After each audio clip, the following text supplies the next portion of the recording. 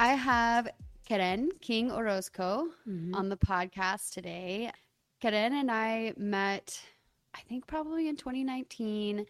We were just trying to figure it out somehow through social media and or photography and or our mutual friend Hannah. Don't really Hmm. know, don't remember, doesn't matter. Karen is a mother, a photographer, an event producer, an herbal aromatherapist, and master gardener. She's also a Mexican immigrant and has a son with disabilities. And I'm really excited to talk to her about um, a variety of topics, but particularly immigration, what it's like growing up as a U.S. immigrant, raising two children, but raising a child with disabilities and gardening and everything within that realm. So, Karen, is there anything else that you want to say about yourself as an introduction? Yeah, so I think you summed it up pretty well. I would say that one thing I was going to add there, and it's like kind of cheesy, but I feel like I'm a steward to the planet, or the earth, however you want to say it. I think my whole life I've been really focused on and I'm by no means perfect at it, but ways to leave this place better than I found it, whether it be through motherhood, through gardening, or my work. And I've been lucky in that currently I'm working in a space where I do get to do that and I get to connect with other people doing the same thing. So that's really important to me. And also through a lot of my journey of being an immigrant and a parent of a child with disabilities, that I always keep an open mind Yeah. and I'm inclusive to all people, because I've had my challenges throughout my life. So those things always resonate and stay within me as I go through my journey. Personally, I've always connected to others who maybe haven't had what you would say the typical journey Yeah. is. Um, and again, that's not to like exclude anybody, No. but I most often feel comfortable with people who I can be my total self with and Mm-hmm. don't have to not share those really sticky parts of my life. And I try to do that as transparent as possible and like as comfortable as I can be. But there was a time when I was growing up, and we'll get into more of that later, when I didn't really let anybody know what was going on. And most specifically, because I was going through it at the time and it was almost like a risk to share what I Mm-hmm. was going through. Um, and so I made a promise to myself as I was getting older that I wouldn't do that. Um, and lots of therapy sessions after, like Mm-hmm. it's been really an important part of my journey to share those sticky parts. Yeah. And it's always great to find someone that I don't have to like, Preface things yeah, with. or just like, I was thinking about it the other day. I got invited on a play date and I was really excited. And then I had this thought in my brain where I was like, oh, they don't know about Asher. Mm. Should I tell them about him or should I just not say anything and show up? Yeah. And what if I say something and then maybe they cancel, but it has nothing to do with him and then it'll make me feel like it's because I shared. But Yeah. I've always appreciated when you share about your journey Mm-hmm. because I can connect with that, Yeah. and it helps other people. Yeah. I think sometimes I struggle with feeling like, geez, Morgan, nobody cares. Like, Yeah. or it feels like almost self-exploitative, Uh huh. like oversharing. Yeah. But the thing that I'm reminded of over and over, and this is not unique to me, this is anybody, but what I'm reminded of over and over, especially when I start to feel that way, like, oh my gosh, like I'm oversharing or nobody cares, is inevitably someone like you is like, hey, I'm really glad that you shared that. And then Mm-hmm. they'll share something with me that they've been going through that Yeah. they haven't talked about. And it's just, I think it's, nobody wants to be negative or like focusing on the negative or the challenging things. But I Mm-hmm. think it also, by acknowledging it and talking about it, has a way of opening us up to each other. And that's why I continue to do it, because I think it creates, like, it establishes a more real connection with people Yeah. when they don't see just like the glossy version of you, but the shit that you go through. Um, because we and every human connects to that because we all have those things, Right. whether we grew up with a chronic illness like I did, or have a challenging immigrant story like you have, or are raising a child with disabilities, or maybe you have none of those things, and on the outside your life has been like pretty great, but you struggle with things internally that nobody knows about. It's like everybody's got something, and when we're more open with that, I think we can connect with each other on a more like real level in a Right. more meaningful way. So I think Yeah. it's important. I think it allows me to show up in places and be myself. And for people, and it allows people to understand why when I show up, I am the way that I am. Can we back up a little bit? And I Yeah. want to I want to hear about little Queren and your childhood and coming to the United States, your immigration story. Yeah. So the beginning of that story is, I think, May or April of 2000, when I was 10. And my family moved here in 2000, and my dad moved here first, months before we did. And it was really an economical crisis. Um, and my dad was a cattle rancher, and that's all he ever did. And then things got really complicated in that market, and my dad lost his entire business. And one part of the story that is a little bit harder for me to talk about is that my dad was an alcoholic. And so as things got harder, that disease consumed him even more. Mm. And so he moved to the US before we moved with him, which is very common with families. One parent Mm-hmm. or one family member, sometimes the kids stay behind. And he didn't want to be on his own. So we moved to Kansas City with him. We moved and my parents didn't assimilate very well together. And so they actually ended up separating, Mm. which I have learned now that's also very common, because there's culture shock. And then obviously he had an alcohol problem that followed him because it follows you everywhere you go, Mm-hmm. obviously. And it was it was very hard. It was very different than what our life was like in Mexico before everything changed. And when we were in Mexico, we had a pretty stable life up until things cost everything to be where it needed to be for us to move. Fast forward to 2003, we're trying to make the best of it. We're a little bit more assimilated. I'm in school. I think at this point I already spoke English. I mean, it doesn't take very long when you're a kid to pick it up. Yeah. So in 2003, my uncle passed away, and that was like the moment everything changed. He was my dad's brother. And I always start with that because my brother and him went to his funeral.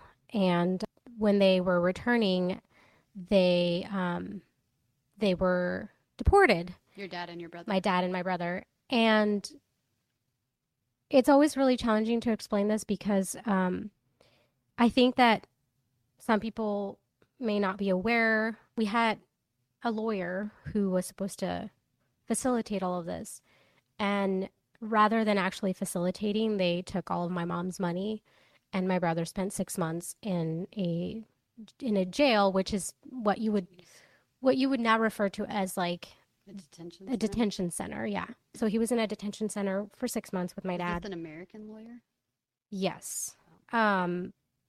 He's passed away now, so it's kind of a little bit more freeing to talk about it. Yeah. But when I share this story with lawyers and other people that are immigrants, it's not like new, Right. and it makes sense because there are people who are taking advantage of immigrants, and that's Well, when you have no legal recourse because you're not citizen, I mean, or you're in the you have country no choice. I illegally, mean, what are you gonna? You have to rely on yeah, them doing what they say they're gonna do, yeah, and there's no recourse if they don't. exactly. And my mom didn't speak English, so I mean, she was doing her best.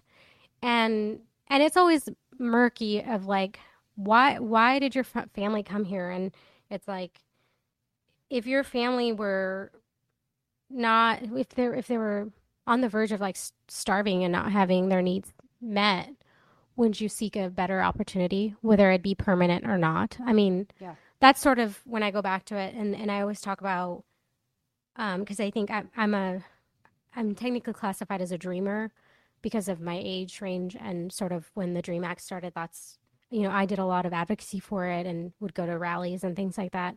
Can you just really quick? I'm familiar with what it is, but The Dream can you Act, explain yeah. it a little bit for people who might not be? So the Dream Act is an act that was created to help those of us who arrived to the U.S. before the age of 16 during a certain period to help us have a path of some sort of either permanent residency or a path to citizenship is what people usually say, and unfortunately that's never actually happened. It's this thing that's been tossed around, and so a lot of folks have a like a temporary type of permission to be in the United States, and they have to renew it ever so often.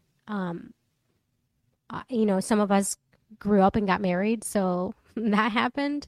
And yeah, anyway, so that's what the Dream Act is, and that started happening around the time I graduated high school.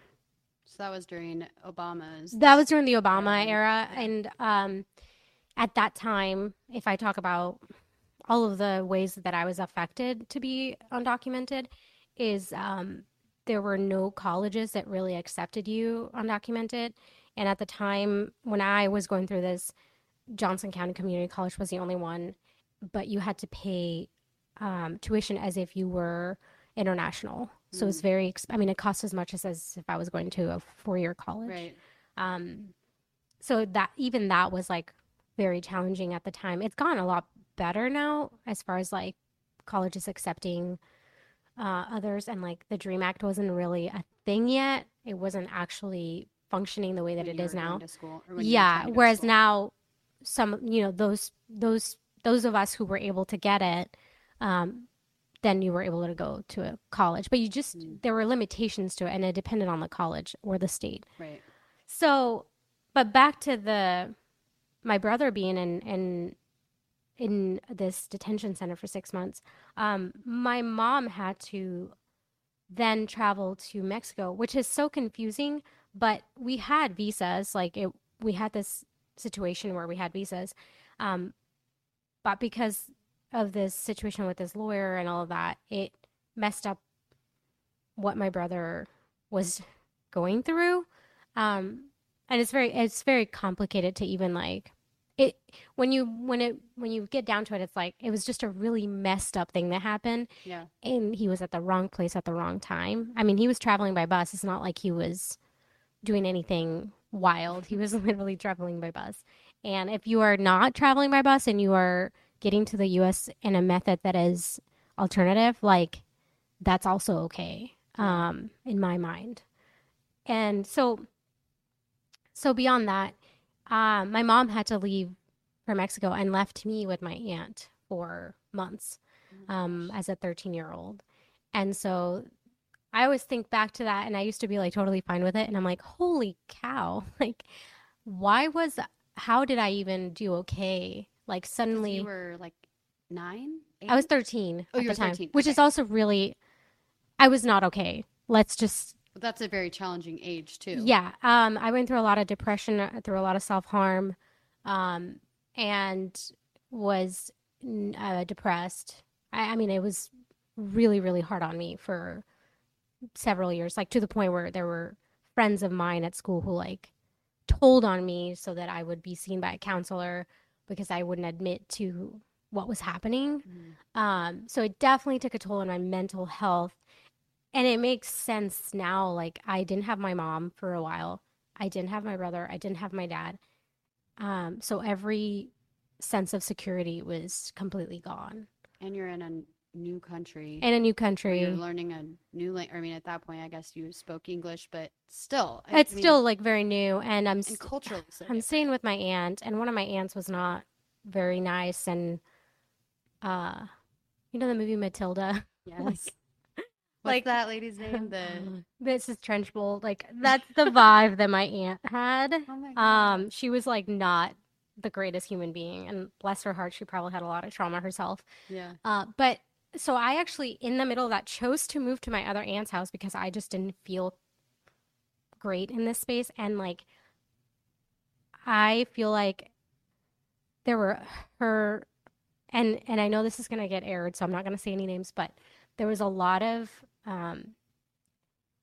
drug use and lots of behavior that shouldn't have been happening in that household that I was exposed to at 13. And so I'm proud of myself now if I were to talk to my 13-year-old self for saying, I need out of this place. I'm going to go to this other place. And so I did, and it was a much safer environment for me. Like really brave self-advocacy at such a young age. Yeah, I think I was also like in survival mode, you know. But yeah, I mean, I think throughout my teens, I made a lot of decisions, and I was telling you earlier that I did nothing that would risk myself getting in trouble because it meant I would then get deported.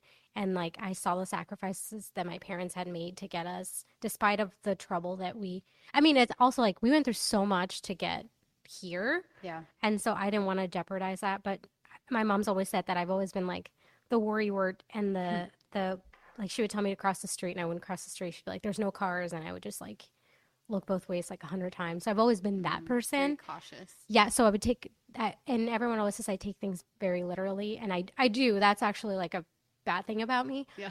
Like so literal. So I took it very literal to like not do any of those things that would have some risk. Yeah. So yeah, so that was the initial obstacle, and then there were obstacles every which way you go. I couldn't get a license when I turned 16. And at the time there was some like law where I could, if my dad were in the country, but my dad was not, he couldn't come to the country, so he couldn't sign it off. Then they changed the law, so I couldn't get one. So I was completely undocumented, and it started to become more real because I was no longer a child and I was becoming an adult.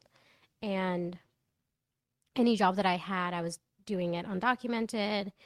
So many risks that I was taking. And all of this while my brother was unable to come to the U.S.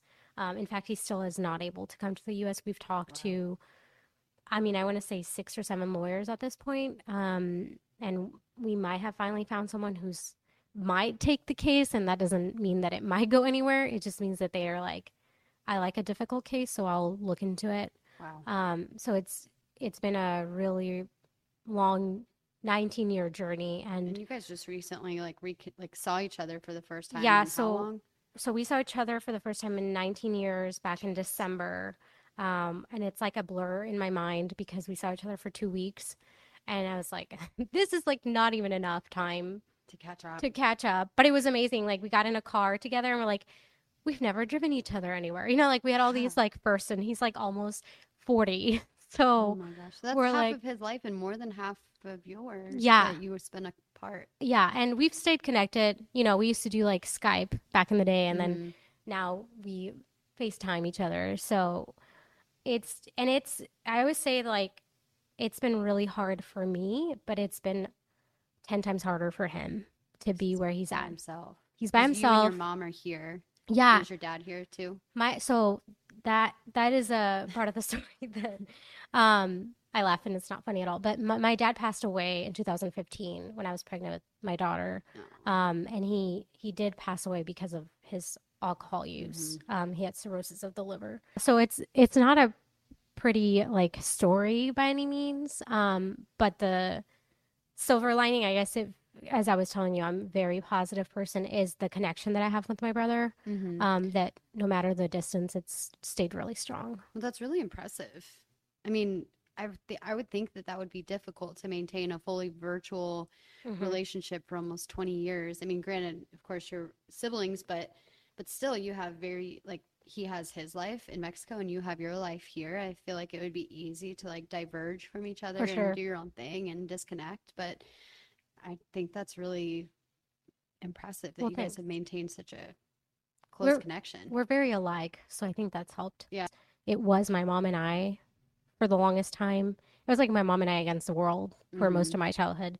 If we were getting an apartment, like I was interpreting for her or helping, and that was definitely an obstacle of even finding an apartment Yeah. that would take someone that was undocumented. What did that look like?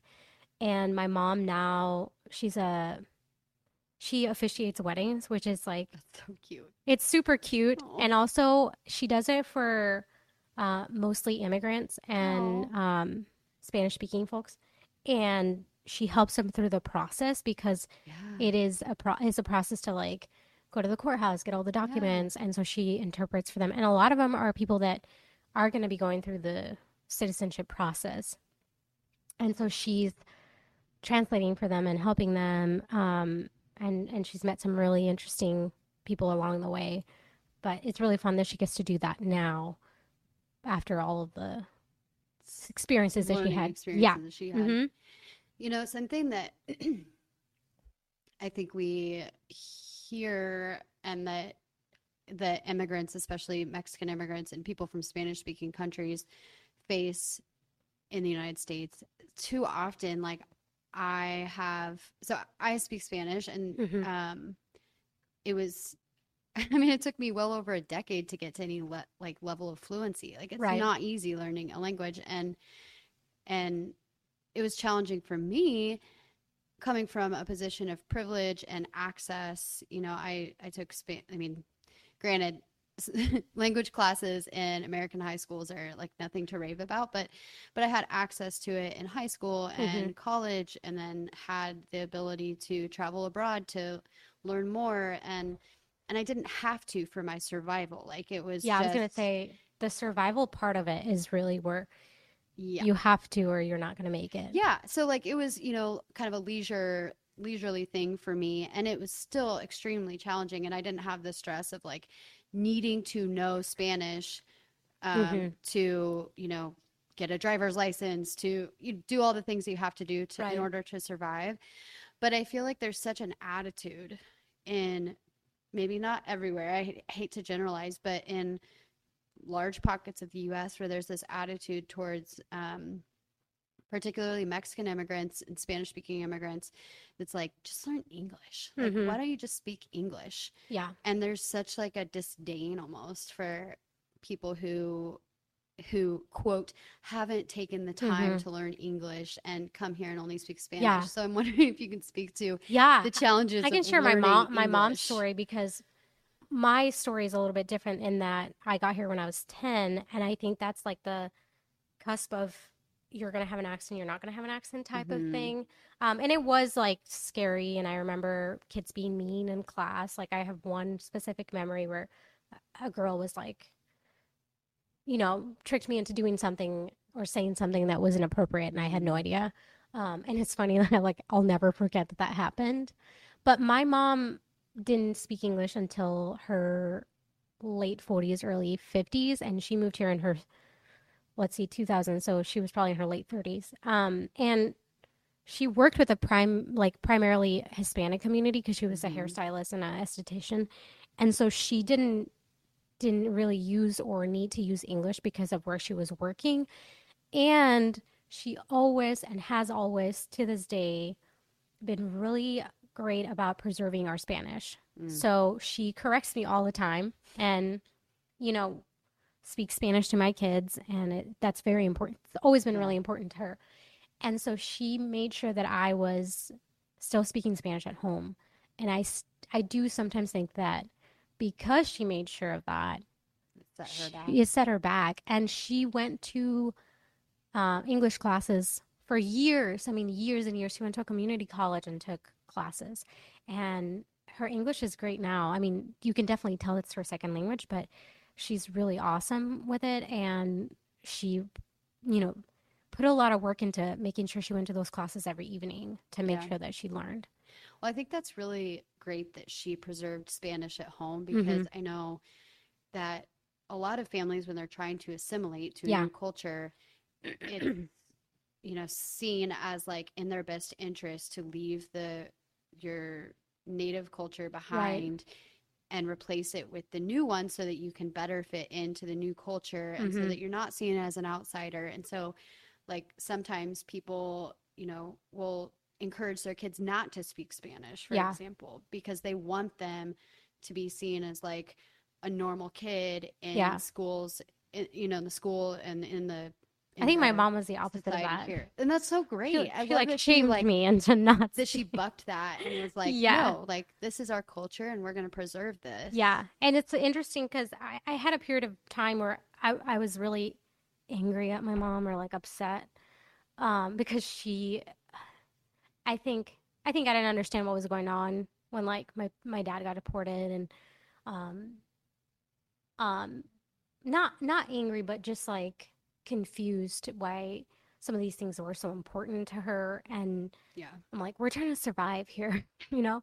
And so I do remember like at least my freshman year of high school, everybody knew most of my story in middle school because I went to a bilingual school. And Mm-hmm. so a lot of us had similar stories, or That's one parent helpful. was American, one parent was from a Spanish speaking country. But when I went to high school, it was like a fresh start. Mm. So I told nobody that I spoke Spanish or anything about my immigration story. And I just sort of assimilated. Mm. And um, one of those people who can do that. I Mm-hmm. can assimilate and people might not know. And so it did create kind of an identity crisis for me in Yeah. high school because I was dressing and behaving and doing the things and I wanted to be and act and hang American. out like an American. But it caused a lot of internal issues of like, I don't look like my peers. Mm-hmm. And that was really hard on me personally. So it didn't last forever because it just couldn't, it was too much to Yeah. keep up with. And I went to a pretty big school, so like 1,800 kids. So as I remember, as I got to my senior year, I was totally like more myself and appreciated those parts of me. But I didn't want anyone to know that we were undocumented Yeah. and we didn't have the typical house, like we lived in an apartment. There were all these superficial things that I like really cared about. Well, for fear of judgment. Yeah, and I didn't want anyone to know that I didn't have a license. Like that was, I didn't want them to know. And so I played sports and I was in every play I could be in and I did, all the things. And sometimes now when I'm doing all the things, I'm like, why are you doing all the Yeah. things? What are you trying to do? Yeah, what am I trying to do here? Slow down because you don't have to prove anybody. It was all about proving to people that I could be just like them. Yeah. That just because I had this background, that it didn't mean that I couldn't accomplish things that they accomplished, which is Mm. really exhausting. Well, I'm sure you figured out through therapy and Yeah. through self-reflection that that's what you were doing because it can be confusing. I mean, it can come off as like just I'm just ambition. doing Like this. you're just ambitious Hmm. and you're driven. Yeah. Which you probably, are those things too, Yeah, for but you sure. have to kind of stop and evaluate and ask yourself like, wait, why am I striving so hard? Like, what am I trying to do here? Yeah. I have to have those checkpoints till to this day and be like, why am I doing all these things? What do I have to like prove to everybody Yeah. Right. that I can do this? Yeah. Because then it loses the meaning of it, I think. Yeah. I want to switch gears a little bit Yeah. and talk about your life as a mom. Oh, yes. So, so you have Boston, who is finishing up second grade, Mm-hmm. Yeah. your daughter, and then you have Asher, who is he 2 yet? Yeah, he's 2 now. He's Yeah, he 2. just turned 2. So I met you when you were pregnant with Asher. Mm-hmm. I took your maternity photos, and um, you just had Boston, and she's this little firecracker, Oh my like, gosh, yes. oh my gosh, little spunky ball of energy. And so during your pregnancy, like you thought it was a healthy, normal pregnancy, right? Yeah, and it's interesting now reflecting on the fact that you took our family photos because I don't think I saw very many people during that time because it Mm-hmm. was so I had Asher in 2021, so that we were barely like comfortable doing anything with Yeah. And we anybody. did it outside. We did it outside, and you came out to our farm, which is where we were living. So our life has shifted in so many ways in the last 2 years that Big Asher was shifts, like born. several big shifts. Yeah. So I want to go back to Boston. So Boston is she was she's my first kid, but she was born in 2015. So there was a good gap between Mm-hmm. my kids. And She is phenomenal with Asher. She Mm-hmm. is very understanding and has had a lot thrown at her in the last 2 years. And she's like been a rock star. The only times that I've noticed her kind of uncomfortable is when we go to some therapy sessions, and it's there's so much attention on Asher, Mm. and that's very hard on a kid, um, because we're there and it's not about a dance class. It's about development and It's not something fun. yeah, it's not fun, even though it might look fun to her. You know, it's a bit confusing. So I just want to acknowledge that. And when I talk about Asher, sometimes I'm like, oh, I don't talk about Boston, and I she's incredible, and it can be challenging. And it's funny because when I talk about my immigration story, I don't get emotional anymore mm, because I've talked about it for so long. But this is a little bit more raw. So yeah. my apologies Well, if and I he's get your baby. They're yeah. your babies. So Well, I'll give you a second. So I grew up as one of three kids with CF. All three of us had CF. So we were all always in the same boat. But I mhm. remember it's uncommon for more than one kid I mean, it happens, but it's uncommon for more than one kid in a family to have cystic fibrosis. So I remember,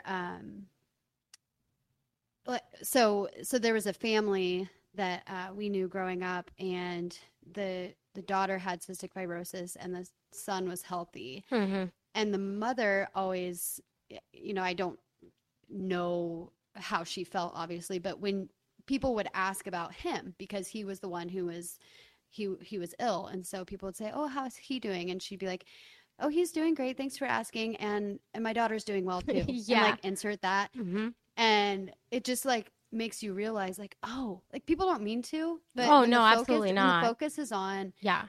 naturally on the child who Yeah. has like things going on, Mhm. the healthy child kind of gets, the back seat a little bit, because it's like people just assume, like, well, she's fine. Yeah. Well, and it's helped that she's a little bit older, so they're not Yes, like going through the competing. same Yeah. things. And for the longest time, I thought Boston was going to be our only child. Like, Mm, we really thought that that was it. And so she was my whole world. I yeah. mean, like, entirely. And I remember thinking, like, guilty for even thinking I was going to have another kid because Oh, because she was so much of my like yeah. world. And Josiah's always traveled with his job, so it's sort of like my mom and I. It was Mm-hmm. her and I doing all these things, and we have a great connection. We're very similar. So yeah, so I always love to share about her, and I Yes. don't want her to feel that because Asher has a disability that we only talk about him. Right. Um, and also with Asher, you were sharing earlier, like, am I sharing too much of this? And it's a struggle sometimes because I'm like, I don't know if I want to post on my social media that he's experiencing this. Yeah. But then at the same time, when I do, people reach out and say, hey, thanks for sharing this. Yeah. Or they understand when I show up in a place what is going on. Well, and I Um, imagine it's even harder for you because I mean, it is your story because you're his mother, but it's hit like he's the one experiencing the yes. disabilities, Mm-hmm. so it's like, and he's too young still to say, like, Right. Mom, I'm okay with you sharing this, or no, I'm not. Yes, I have that struggle on a daily Yeah. basis, and the struggle of like this is his journey, and like I'm going along with it, and I've talked to other parents who have older kids with disabilities, and they've shared and they're like it changes, like because they'll get older and you might share less, and Right. that's fine. So it's a balance, and then I also see, um, one thing I've told myself is like this is not going to become my identity Mm-hmm. entirely Mm-hmm. because that can happen. And I shared on another podcast, which was like all about like connection and keeping protecting your kids from social media. Mm-hmm. And so that weighs heavy on me, and sometimes I don't know what I'm doing. Yeah. I just want to say that I don't know what I'm doing. Like Well, that's my the children don't have truth. disabilities, but I feel that same struggle with Yeah, them. And I go through phases where I share nothing because I like same. freak out and I'm like, I this shouldn't is be not my, posting. like, I shouldn't do this. Like, Yeah. is it even safe? And so Mm-hmm. I think that's a very unique struggle of mothers of this era, Generation. of Yeah, this for generation. sure. Yeah. And I want to say that because I think I've said it a few times, and I think others are feeling that same way. But then there's like entire accounts built on children who have, a disability or a Down syndrome, and they have been super helpful to me Hmm. because, like you said, I didn't know when I was pregnant that anything was about to happen. Um, I don't know if I missed something. I don't go back and tell myself, and I was lucky that I was in therapy already, so I don't go back and shame myself for like not catching something. Hmm. But I was very isolated because of the pandemic, Hmm. and I was living in the country, so it's not like I didn't see And it anybody had been a for while months. since your last And pregnancy. I hadn't been pregnant in 5 years, 5.5 years, and so it was like a new experience to me. And so it maybe I missed something, and but at the same time, like it was so out of my control.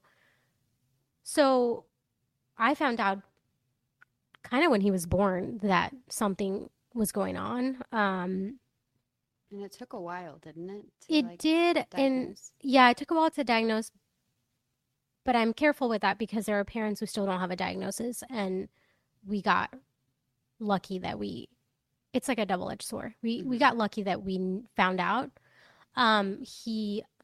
He had a couple of situations that were life threatening, and Hmm. it sped up the process of him doing genetics. But we have people in the group with his disability, which is called OTS2. It's a very rare genetic disorder that has it's a chromosomal deletion, and we have a Facebook group for us parents, and kids show up on that group, and they are four, and they just got genetic testing. How But how many people are like known to have odds too? so I think I want to say it's around 200 worldwide. So it's very small, and there's one research paper on it. Wow. And Just for context, cystic fibrosis is a rare disease, but there's 70,000 people yeah, worldwide who have cystic yeah. So fibrosis. this is So very rare. tiny Yeah. fraction. And they did a research paper on 13 individuals, and it Wow. it doesn't it really presents differently on each kiddo. There are some similarities, but it's a very broad spectrum. Hmm. So one kid could be talking at 4, whereas the other one might not talk till they're 6. I mean, it's just, it doesn't provide all the answers that you think it's going to provide, but Hmm. it did provide a community where I can go and say, Yeah. hey, my kiddo's having this. Has anyone else experienced it? Or, hey, I'm feeling this way. Can anybody tell me, like, have you ever felt this way? Or whatever it is. Hmm. It's a very intimate setting. And we found out through Asher having congenital heart defects and feeding difficulties. He had an emergency surgery for something called pyloric stenosis, which is also rare, but not as rare as I think it's like, I'm not even going to say the number because it's just like, it's rare, but it happens and people know about it. Is And that a so separate disability? no, so when that happened, it usually happens at 2 months, and there's a sphincter in their stomach that like shuts. And so Hmm. everything that he was eating was not going down, it was just coming up. Mm. So he went to the hospital and was almost dead, essentially. Um, Is it that was when you had to drive like 2 hours to the so we hospital? drove 2 hours to the hospital that day as fast as we could, and we actually met an ambulance on the way there to check his vitals because we weren't sure if he was going to make it, which is really really scary. Um, but then after that hospital stay, when he was stable, we had to drive to the hospital twice or 3 times a week from the farm, which was kind of like a 4 hour drive if you Oh, round trip. round trip. Yeah. And it was like, we're going to the heart doctor, we're going to neurology, we're going to the ophthalmologist, we're going to the feeding clinic. Like it was all the things. So we decided to move because it was just not sustainable. And that really was a shift in our lifestyle because we had been living on a homestead since 2016, I think. So it definitely was And you not the moved to idea we had town. for ourselves. Yeah. So we transitioned to living in town, and it's been a hard transition. I'm sure we'll eventually end up back in the country, Yeah. um, but not as far away as we were before. So yeah, I think that with Asher, it's been a constant learning journey, and I do think that my immigration background has helped me in a lot of ways. It's been like it's struggle is not new, and it's not a bad thing. Mm-hmm. It's just I know how to cope with it now, Mm-hmm. and I know that therapy is a healthy part of Mm-hmm. the process. So I do that, and yeah, I think the hardest part of the journey with Asher is not knowing what the future looks like for him because no one can tell us because nobody knows. And so from the very beginning, the geneticist was like, Asher's going to tell you where he's going. We can't say one way or another because genetics are a tricky thing where it might present different for him. And there are things that he's doing now that we didn't expect. Mm-hmm. And there are things that he's not doing that you would expect a 2-year-old to do. And so I think where it is challenging is if I and it depends on the day and I'm not nobody's perfect, but I think it's when I compare my situation to someone else that it gets really challenging emotionally and I'm able to snap out of it pretty quickly and I just have to look at him and it completely Mm-hmm. changes what I'm thinking Mm-hmm. because he's this whole human being and so there's so much to him that if I ever do that there's like a moment of guilt and then quickly there's a moment of acceptance Mm-hmm. like oh wait a minute he's amazing this is the journey we're walking and he's like a super happy kid he's like smiling he smiles all the time um and so he always reminds us of like I'm fine. Like Yeah. this is and his pediatrician told me very early, she's like, he doesn't know. This is his reality. Yeah. Like It's as normal. this is his normal and you're in his journey. And so it's really my mind, my brain that's like Yeah. tricking me.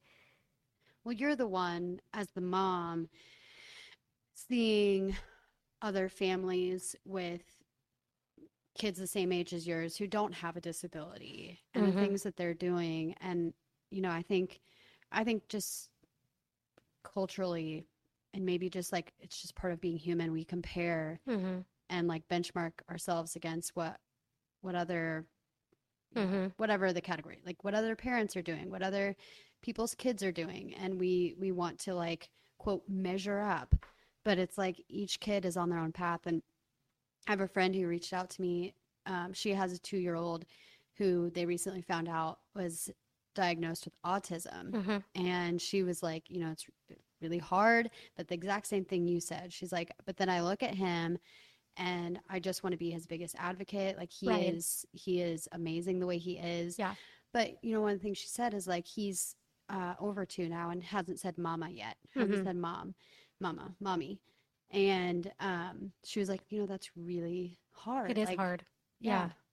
Yeah. So I think and what you're saying, like when I share about him, if another mom who has a kid, because Asher's diagnosis is AUTS too, but it comes with autism. It comes with, for him particularly, comes with something called dystonia, which affects his muscle movement. And so when I share about it, it's advocating for the things that other parents might be going through and for him.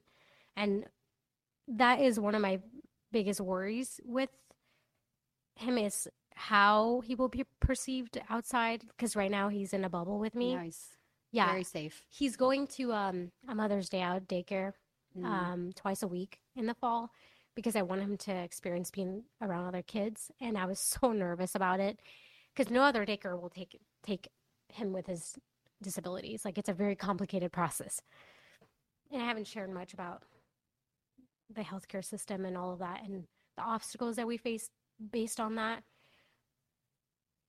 But I found this place that will take him, and that sounds really bad, but like they're no, I know totally what you mean. equipped, and that's Yeah. the thing too. I called like all these places, and they're like they just you can tell that They're scared. they're scared or they don't have the experience. Yeah. And so I called this other place and we went the other day and I feel totally fine. Like I think Good. he'll be totally fine.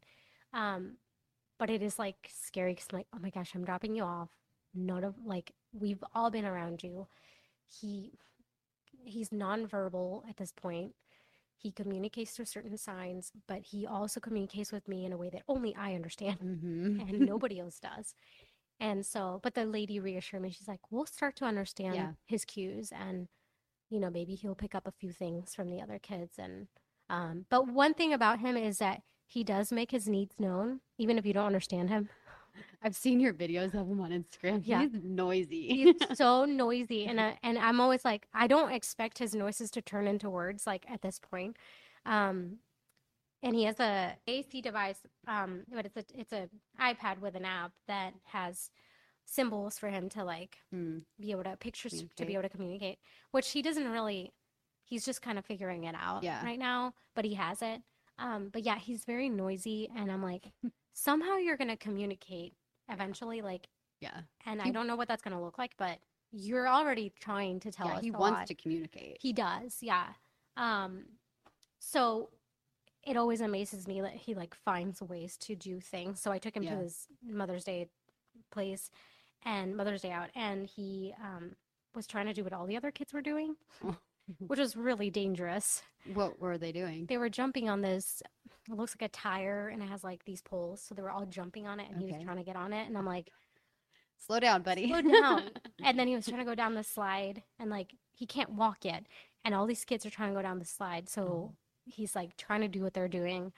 And so I'm like, this is a great drive that you have. Yeah. Like you are scaring your mom. Yeah. Like he's super terrifying because he thinks he can do these things. But it's great to see him trying to do those things. But it is going to be because he gets frustrated. Yeah. Or wants something and he can't say. So I usually tell him like, okay, lead me to whatever it is that you want. Like, show me. Yeah, show me what it is that you want because I'm not understanding what you're saying. So it's taught me so much patience I'm way more patient with Boston now than I was before. Probably have like such a greater understanding of like the learning process and like yeah, development of, what's going on in their brains as they're trying to figure out their world. I'm constantly reminded when I go to all of his therapy sessions by all the experts of like what development phase he's in or like what kids go through and like how like down to like, well, he's not moving his leg this way because of this. Like there's so much that I've learned in the last 2 years. Yeah. And that's why I like to share some of, I try to be mindful of him but I still like to share some of the things that we're experiencing because when I first found out about Asher's diagnosis, I desperately, literally searched the hashtag #aughts2 to see if there was anyone out there. This was before I had the Facebook group, just to see if anyone out there existed and what that kid might be like. Was there anything? There was one woman who I found on Instagram, and I could, if somebody did that to me, I totally would have the same response. She was phenomenal. She I bet. told me everything, didn't even know me. She shared all of the things that she was experiencing with her daughter. Dying to like share it with somebody. somebody. Yeah, I think she was like very much like, oh, I can share this with you. So as you have learned more about Asher's disability and connected with other parents and learned more about what other kids with #aughts2, what their journeys have looked like, what do you hope for Asher's future? So this is a question I think about all the time, and I sort of keep myself from dreaming up what that might look like because it's kind of an unknown, as I was sharing earlier. And I've seen other kids, and there is a spectrum of this #aughts2, and some kids have a diagnosis like Asher where, he has dystonia in addition to what he has going on. And even though we don't have an autism diagnosis, that there are some of those characteristics present Um, and in the paper that I received from the geneticist with like the 50 things that could be, Mm. it said non-classical autism. And I had a really hard time with that. His diagnosis also said moderate based on where his deletion is, even though there's not enough research on whether that's true or not, but it's just something that we see. And so I had a really hard time grasping moderate because mild, you kind of know what to expect. Severe, you sort of know. But moderate lives in this space that's like, I'm not sure what that moderate is. Mm-hmm. So I think my hopes for him, based on what we do know, is that I hope that he has other supportive people in his life in addition to his family. Um, and that he has a place where he belongs. My way of supporting him and sharing with others about him is that he feels like he belongs just like everybody else does. And right now he's extremely friendly and smiles all the time. And it's always been like a conversation piece for us because he's been through a lot, but yet he smiles all the time. And people look forward to seeing him at therapy because he has this big Mm. smile. So I hope that his smile is an infection to other people because he brings a lot of joy. And so I hope that that helps him as he gets older. But I also hope that he has the support from the system that he needs. There's a lot of waivers that we still have to fill that we're not even able to fill out yet that will carry services for him for the rest of his life. Mm-hmm. And that is the reality of the way things are here in the United States, and it varies by state. So if I could fast forward and see Asher having those that support that he needs, I would feel comforted now for his sake. And and I think that's the most challenging part of not knowing. And I've heard of a lot of places for adults that, and I don't know what moderate means. So I Right. don't know What to what expect. to expect. Is he going to need some sort of assisted living situation? There's a kiddo in the group who is going to college and Mm. he has needs and they're obvious, but he's going to college. Yeah. So I don't know what to expect, which I think it's like a big challenge as a parent. Which kind of brings me to language around talking about Mhm. disability. I noticed that you said Asher has needs instead of Yeah. special needs. And, I just, in the last podcast episode with Max Kaniger, we talked about language and the evolution of the way that we talk about things. Like, for example, the LGBTQIA plus Mhm. community, like that acronym has changed a lot. The words that we use that are acceptable or not Yeah. acceptable has changed a lot. And it's the same for any, you know, group or community of people, um, and people with disabilities included, Yeah. like saying special needs is even kind of, what's the word? Out, Starts with a it's kind C. of outdated Kind or of outdated. Yeah. yeah. Cause it's like, well, why are they special needs? They're just needs. Yeah, it's a challenge that and I'm trying to listen to different sources because I'm the mom of a child with disabilities, not the person with the Mm-hmm. disability. And so, and Asher does not have that level of comprehension at this point in his life. And so, um, I'm part of a group on Facebook that is for AAC users. And anyone who is not an AAC user, which is the device for communication, Mm. is not allowed to comment for the first 24 hours. So you're Oh. literally just reading. So I read a lot on there of how people identify or how they're feeling about certain things, certain types of therapies, because there are some that are very harmful to um, kids who maybe are nonverbal or have autism.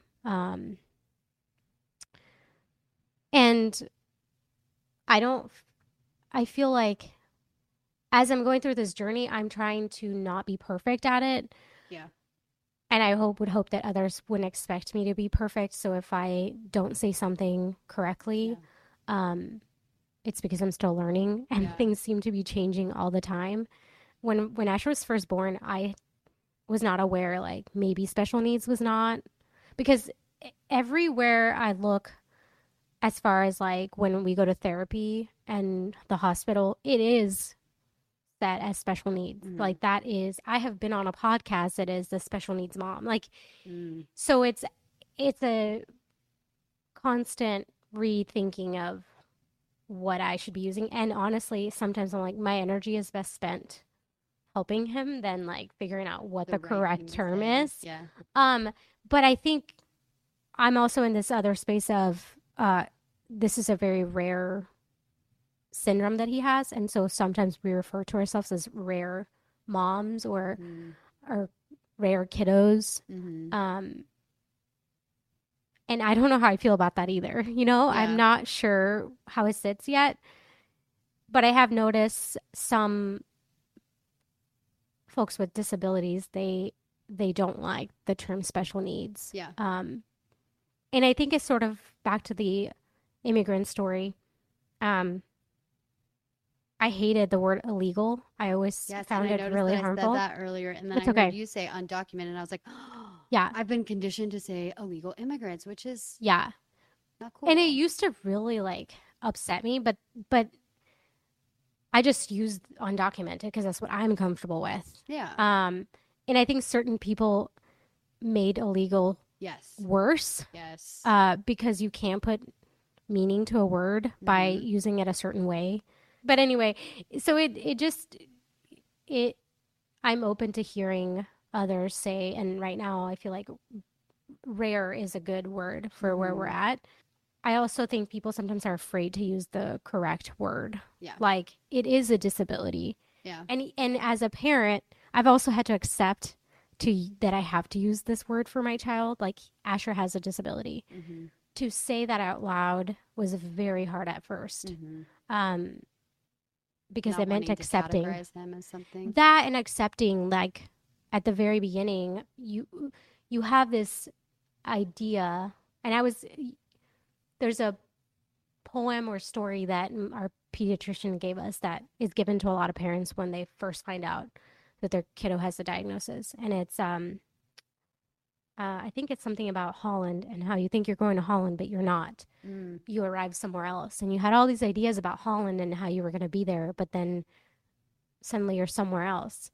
And I was so angry when I read that the first time, like so angry. I was Yeah. like, this is not, this feels hurtful that you would give me this piece of paper that because I love my child. But now when I think about it, I'm like, it's so true. Like Yeah. I had in my mind that I was going to Holland and I ended up somewhere else. Um, and in the poem, it does say like how great this other place is. Right. And so I always keep that in mind. That first you have to accept it, and accepting it means maybe you have to accept it over and over again before you're fully capturing. And with Asher being so young, it is sort of this thing where we're learning as we go, so we're accepting Mm-hmm. new things all the time. Yeah. Um, you mentioned somebody having a kiddo who didn't say mom or doesn't say mama, and Mm-hmm. um, Asher didn't say mama for the longest time, and he finally did. Now he uses it for everything, so I'm not really sure if he's actually using it for me. Everybody says that he is, but I had to accept at one point that maybe he wasn't going to. And right Mm. now I'm in this space of I'm accepting that maybe he's not going to say anything else verbally and that there is communication beyond verbal communication. Mm-hmm. So there's a lot of learning. I feel like I went and got like some degree on all of this because I've been bombarded with I know. information. You should. Well, I think it just speaks to the fact that we as mothers, as parents, everybody has dreams and ideas about what their kid will Mm-hmm. be. You know, so much of like having a child, having a baby is looking to the future. Like, who are they going to be? You know, especially when they're just a tiny little lump Mm-hmm. and Yeah. they just eat and poop and pee and cry and sleep. You know, you're constantly dreaming about like who they're going to be. And And part of that dreaming is coming up with your own ideas Yeah. based on, what you hope. And I've heard the story of, you thought you were going to Holland, but you actually end up somewhere Mm-hmm. else before. And I think that is such a good metaphor because it doesn't like chastise us for having dreams. Yeah. It just sets the expectation of, you're going to dream. Like you're going to have ideas of where you're going, but things can and will change. Mm-hmm. And again, that's true for any kid. I mean, like I have dreams and ideas for my kids and things that I hope for them, but their lives likely will not follow that path that I have set in my mind. Yeah. It'll probably be completely Yeah. different. And so I think that's a good story for any parent. In this world of mothers who have children with disabilities, um, we call it becoming, because you're becoming. It's funny because you took our photos when I was pregnant, and when I look at them sometimes, and I don't think I've said this to you, I look at myself and I don't see myself all the time. Mm, And then when you took his photos, and I'll try not to get too emotional, when you took the photos at your studio, um, I didn't realize that he was really sick. mm, I didn't know that that's what was going on, but we went to the emergency room like maybe a week later wow. and almost lost him. And when I look at those photos, I have a lot of emotion because I see it now that he was Mm, sick. Um, and I think I'm like, what if those had been like the last photos that I had taken of him? Um, so yeah, so there's this becoming period, and it probably is like forever. I mean, I feel like mhm. that's for everybody, but it is definitely like a crash course of Mhm. becoming, um, whatever that may be for each individual. Yeah. Oh, that gave me chills. Yeah. I never got the chance to tell you that. Yeah. But that was the week before he went to the emergency room. Yeah. I think back to like my undocumented story, and that was hard, but this has been a lot harder. And but it's very beautiful. Like it's not Mhm. I'm not like wallowing in the No. feelings, but it has been a lot harder Well, to it's your go through it. baby. Yeah. So It's I easier to deal with shit when it's when you. it's you, and Yeah. I thought that was hard back then, and I'm like, wow, like that was, yes, it was really hard, but this is now my child. Yeah. So I can now think of what my mom must have felt like when she had to Yeah. leave me here to go get my brother help. That must have been ripping her apart. For both of those situations, your mom's situation with you and your situation with Asher is, there's a sense of powerlessness. I mean, you can Mm-hmm. only Yeah. do so much in both situations. Mm-hmm. And when you're the one going through it, so when you were the going through the process or going through the experience of being an undocumented immigrant, you know, you also have a sense of powerlessness to a degree, but it's your experience. But when you're watching your child go through it, I mean, you can't live that for them. No, Like he you is, can't do anything about it. yeah. I mean, you can help him through it. You can be there to support. You can advocate for Yeah. him. But ultimately, like this is his experience, and he's the only one Mm-hmm. who can go through it. And you're alongside him, but you can't do it for him. Yeah. Oh, yeah. And it's with everything. Like, I can, we do everything that we can to help him. Like, right now we're in this stage of, I know he wants to walk, but his body hasn't Mm-hmm. quite caught up to it yet. Mm-hmm. And so we're working on that. And I see him doing things that are risky. And I want to help him and do it for him, Mm-hmm. but I can't. And that's a lesson for any parent, too, Mm-hmm. with any child. Like, you can't do it for them. Mm-hmm. They have to figure it out. It's just that with Asher, figuring it out is taking a lot longer, a lot more help, um, and we don't know when the end result will be. Mm-hmm. He's very opinionated, which is funny. Like we always talk about in speech, he'll get like he won't want to do something, and then he'll like act like super upset, like I'm having a miserable time, and then as soon as we get up to walk out, he starts smiling at everybody and waving. And we're like, you knew this whole time Yeah. that if you acted this specific way, that we would get to leave early. And And like, now you're happy that yeah, at and he'll least you're have like, like okay, some bye. ornery smile, and we know like He got what he wanted. he got what he wanted. Yeah. So that's been like a challenge for me because his first few months of life, we couldn't let him cry it out because of his heart condition. Right. So I'm having to kind of at times because he's 2, so he throws 2-year-old tantrums. Right. So So I'm you're having having to decipher what yeah, I'm is like, going is there on. something you're trying to communicate to me, Yeah. or Or are like you do I just being a just 2-year-old? yeah, are you being a 2-year-old and like you need to sit down and like think about it. Yeah. Um, and it's very frustrating for the both of us, That's a like hard to line try to to figure out. straddle. It is, yeah, Because I'm sure you're imagining the guilt if like something is wrong and you were thinking, oh, he was just being a 2-year-old. yeah, And it's, I mean, you can't just treat him like any 2-year-old and be like, you're fine. Because in the yeah, back of your mind, you're like, are you fine? yeah. That is a constant thing we are battling, where it's like, are you actually fine? And because we also want to, I mean, our whole motto with kids is like, we're setting you up to be independent in your Mm-hmm. life. And to a degree, we can help Asher get to that, wherever that Mm-hmm. may be. But it's like a challenge because it's, It's different than with Boston. yeah, we're like, okay, Boston, like you understand what I'm saying to you right now, and you need to take like responsibility for your actions or whatever it is. Um, with in mind that she's like 7. So, Yeah. but with Asher, it's always get kind of second guessing of like, oh, maybe you needed something and I just said Yeah. no or whatever it is. It's definitely a challenge. That's just a hard line to straddle. I remember when I was a kid, and I'm sure Ash will do this one day too, like taking advantage. This sounds so bad, but like, once I was like in junior high, high school, taking advantage of the fact that I knew that my mom wasn't quite sure. Like, Mm-hmm. she always kind of gave us the benefit of the doubt. Yeah. If I said, I don't want to go to school today, I don't feel well, Mm-hmm. um, Because you you know, were a kid too, well, I was you a know? kid, so I was a little shit. But like maybe I just didn't want to go to school that day. But I knew if I said I didn't feel well, that she would like heed that and be like, okay, like you can stay home. I'm not going to push you because I know that, when you're sick with CF, like you need a lot of rest. And so Mm-hmm.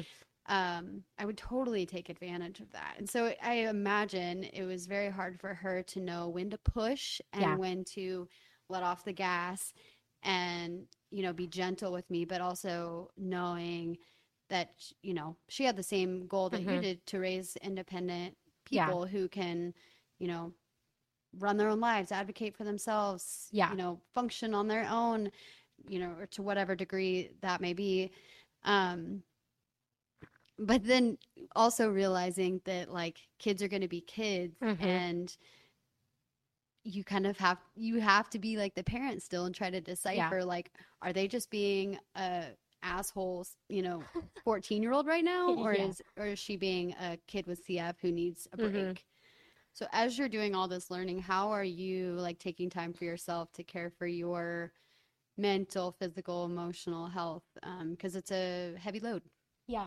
It's easier some days than others. I do a lot of things, and my brain tends to want to be busy a lot.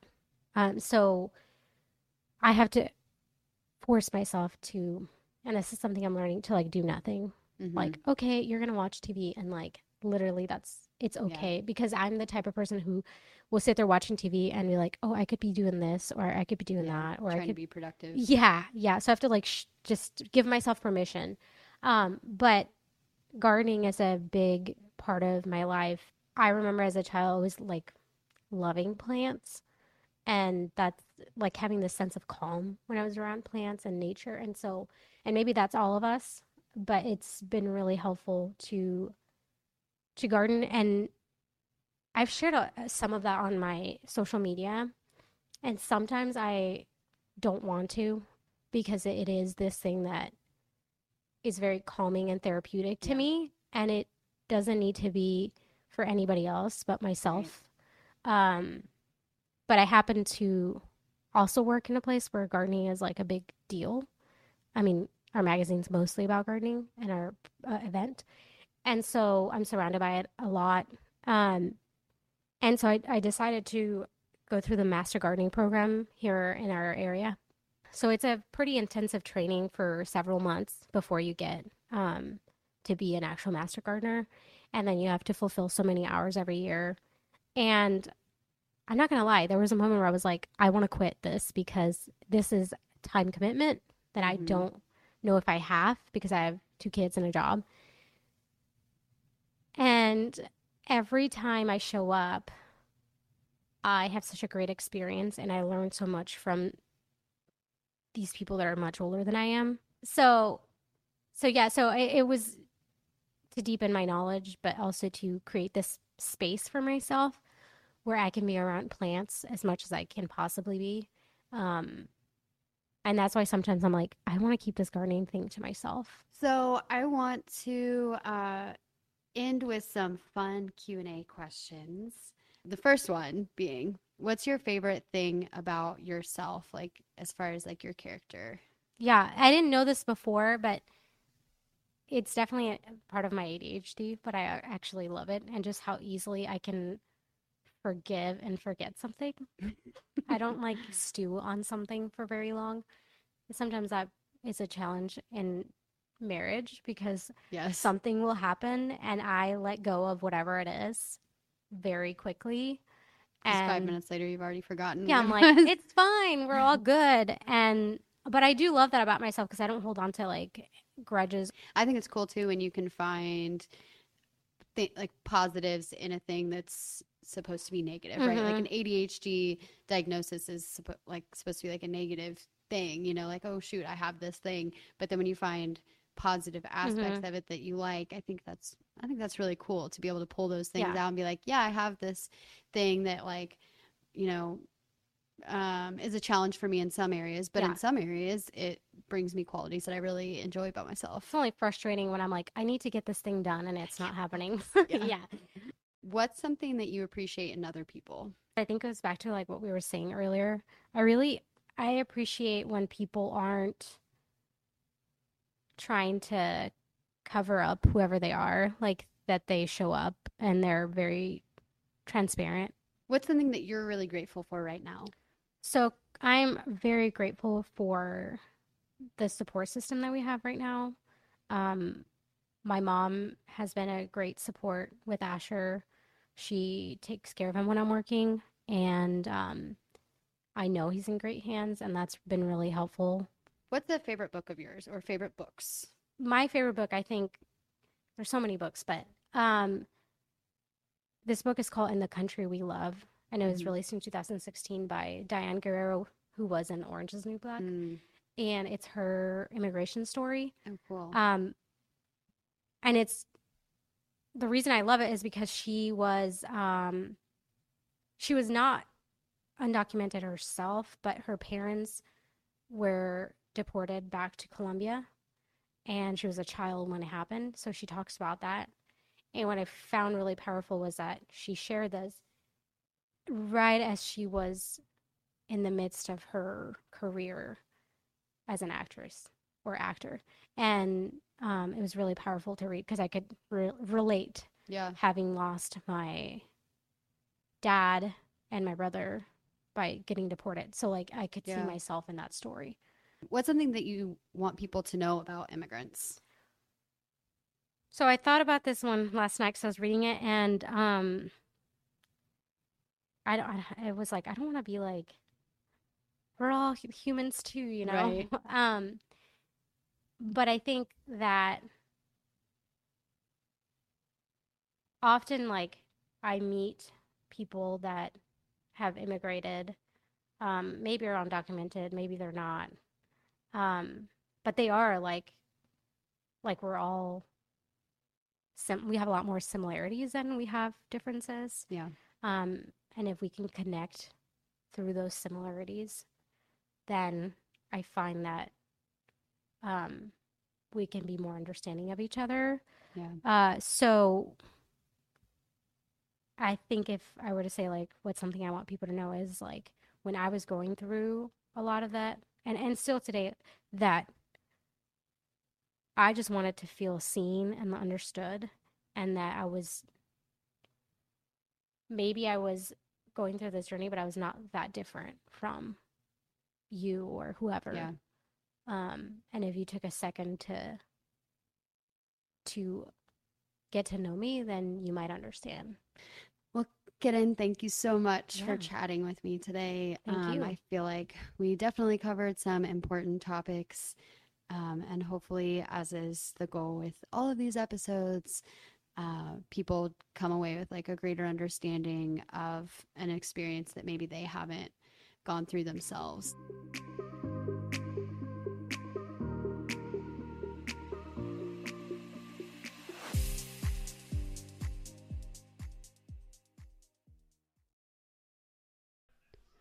Thanks for listening to the Makers, Dreamers, Doers podcast with me, Morgan Barrett. Please remember to follow, review, and share this podcast with anyone who you think would enjoy it. Your support helps more people find the podcast. You can also find me on Instagram at morganbarrett__ and check out my website for more information at morganbarrett.co.